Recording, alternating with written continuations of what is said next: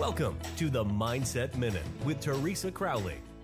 A short, focused conversation about staying emotionally and physically happy and healthy. Now, here is Teresa. Hello, everyone, and thank you so much for joining me on the podcast today. I know during these times that things are a little bit different. I wanted to bring you maybe some words of wisdom or coping from Dr. Alicia Goldstein. Now, we're talking about holidays and get-togethers, and it can bring some undue stress to all of us. So if you can, remember it as RAIN, R-A-I-N.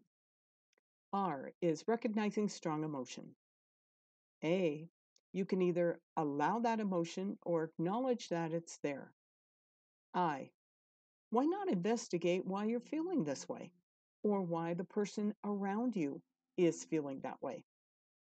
N, non-identifying with this emotion is thought deflating, and it makes us realize that this is just a passing state of mind, and it's not a permanent piece of what we are.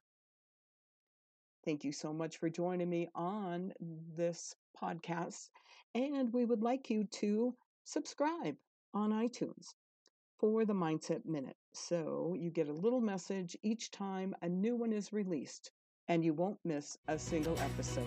Thank you for listening. We look forward to you joining us weekdays on the Mindset Minute with Teresa Crowley.